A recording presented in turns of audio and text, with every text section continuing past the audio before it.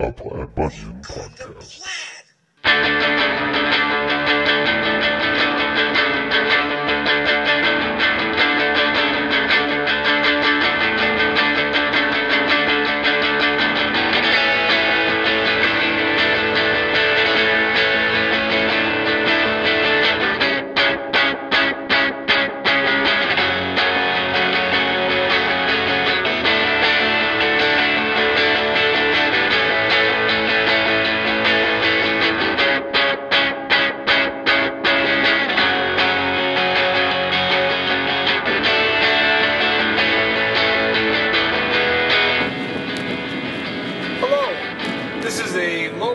Of Grizzled. I'm your host, Gus Purdy, and I'm out here in the middle of Minnesota. I'm driving home after a shift delivering pizzas.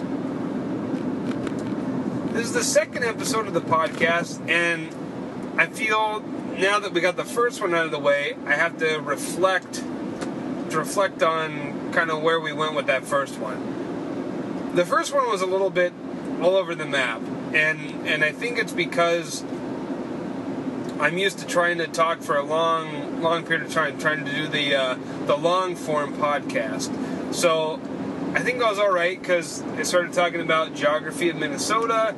Then I went to Stephen King, and then kind of like as an afterthought, I threw in my daughter's birthday and what it means, like me reflecting on myself as a parent. And then I went back into tying the Bible and the creation story into evolution and tying that back into literature. So I was talking about a slew of different things and trying to fit that into the same episode, and I'm going to try to do better about that. So let's clear a couple things up first. In the last episode, I talked about myself now that my second daughter is 1, reflecting on myself as a parent. And I had mentioned that I don't consider myself a bad parent, but I don't necessarily consider myself a good parent. I said mediocre. And I think I need to clarify what I meant by that. And what I meant by mediocre is that I think for the most part I do a good job with my girls. But I always think I can do better. And I think the key with parenting is that we try to do a little bit better, or a lot bit better than our parents did.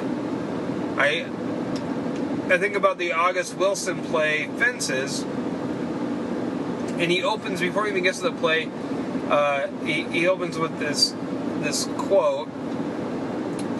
He says, "Do not play host to the sins of the father." And to me, the whole play is kind of about the nature of the relationship between parents and their children. And the notion is that we try to do a little bit better than our parents did. We can't necessarily fault our parents because they did the best job that they could, and they were trying to do better than their parents did. And that's kind of how the cycle continues. And the cycle will continue hermeneutically until it gets as good as it can. So I think what I meant by mediocre parent is that, it was a rough year. I was busy. I was working 2 jobs, teaching, and then also delivering pizzas. And then in the spring, I decided that I wanted to try to complete this national board certification program to kind of give my teaching license a boost. And so I wasn't around a lot. And so I didn't see a lot of my family. I didn't see a lot of my girls. Summers rolled around and I've been able to spend more time. I've been able to connect and bond more with my daughters. But at the same time, and it's a struggle, because I find that when I'm with my daughters, I'm not 100% present.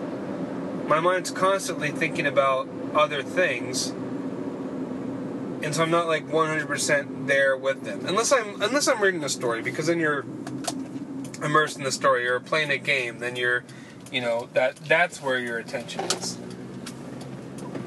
But I'm more thinking about like when I'm just kind of playing with them. My mind is elsewhere. I'm not 100% there, and so you kind of have this regret in the present, and then you anticipate that you're going to have this regret in the future. That why wasn't I more present?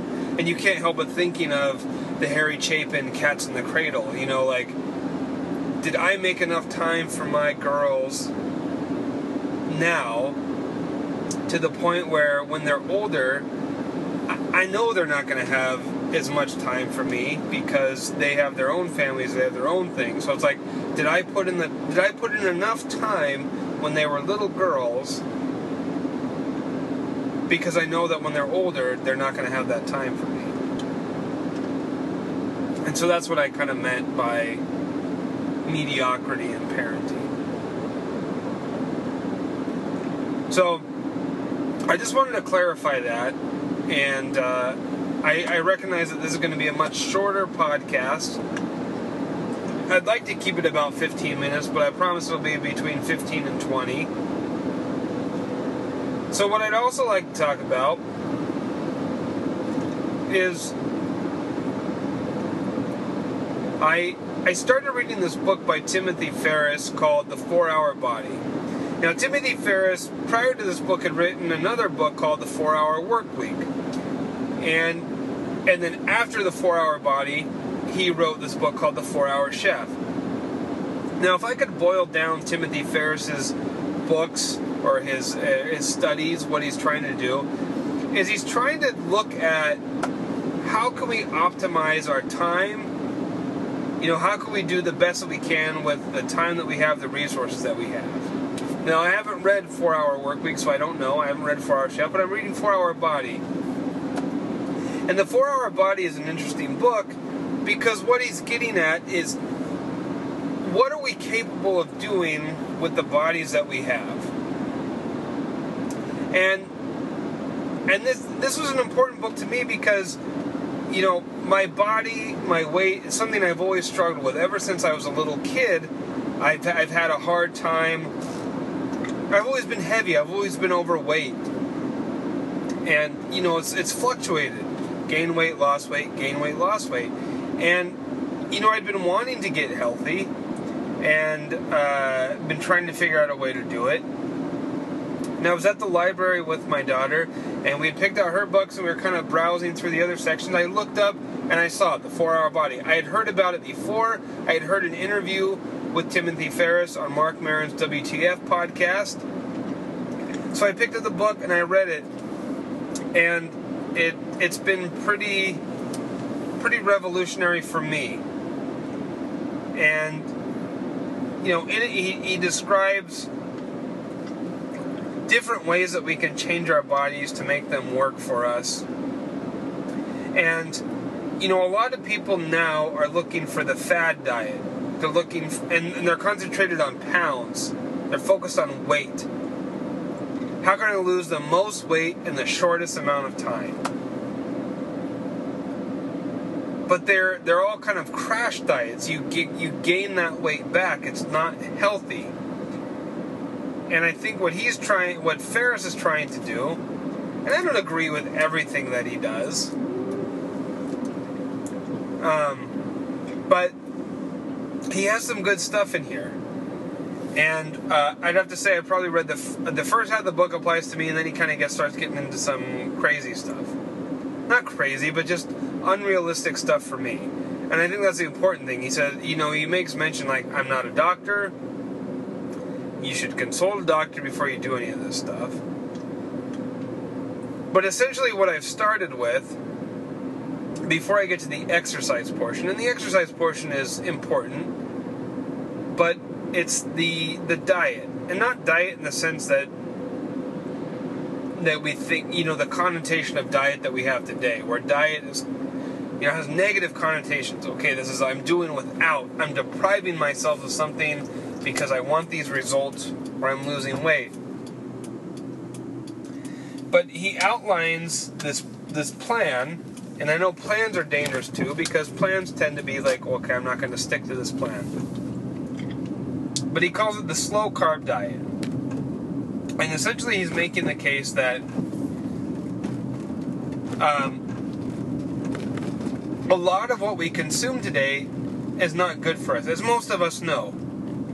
So on the slow carb diet, you're going to remove all refined things. Okay, so enriched flours. You're going to remove starches, so potatoes, rice.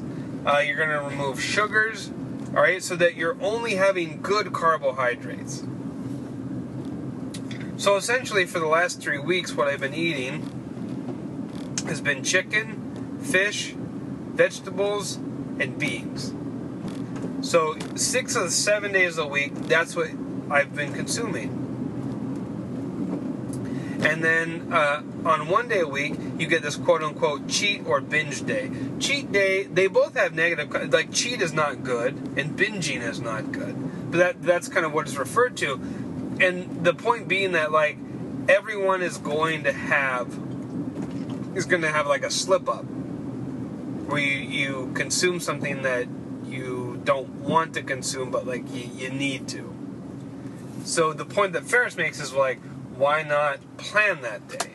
And also he makes the point that in doing so, on that 1 day, you're spiking your metabolism, you're spiking your blood sugars, and that affects your metabolism and helps it recalibrate. And I've had a lot of success. I've had a good time with this, and now, I've started incorporating a little bit of the exercise, mostly air squats, wall push-ups, but I like it. Now, the thing is, soon, I'm traveling to California for my friend's wedding. My best friend Jairo is marrying his fiancée Bianca, and I'm kind of like smack dab in the middle of trying to do this slow carb diet, but I'm also going to be elsewhere, and I think I can pull it off. But the thing, I was talking about this with my wife earlier today. Okay, I've been consuming these huge meals of primarily beans, vegetables, with like a little bit of meat, like 1 to 1.5 servings of lean meat, chicken or fish. So if I'm out there and I'm having items that have something with like enriched carbohydrates, I just need to make sure that I don't consume as much.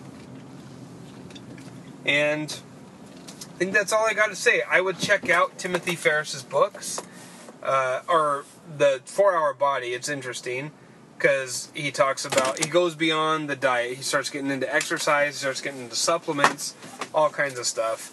So I would recommend checking that out. I think I definitely want to check out the 4-Hour Chef, because in the 4-Hour Chef, he talks about how like we as humans have the potential for learning how to do anything. I believe the premise is like he didn't really know how to cook, so he's what is it going to take for me to learn how to cook, and basically how can we problem solve the fastest? And I think that's the biggest thing that I like, the philosophy that I take away from this is how do we maximize our potential with the time and resources that we have? All right, so that's going to bring episode 2 of Grizzled to a close. I'm Gus Purdy. Tune in next time when I talk about going to California.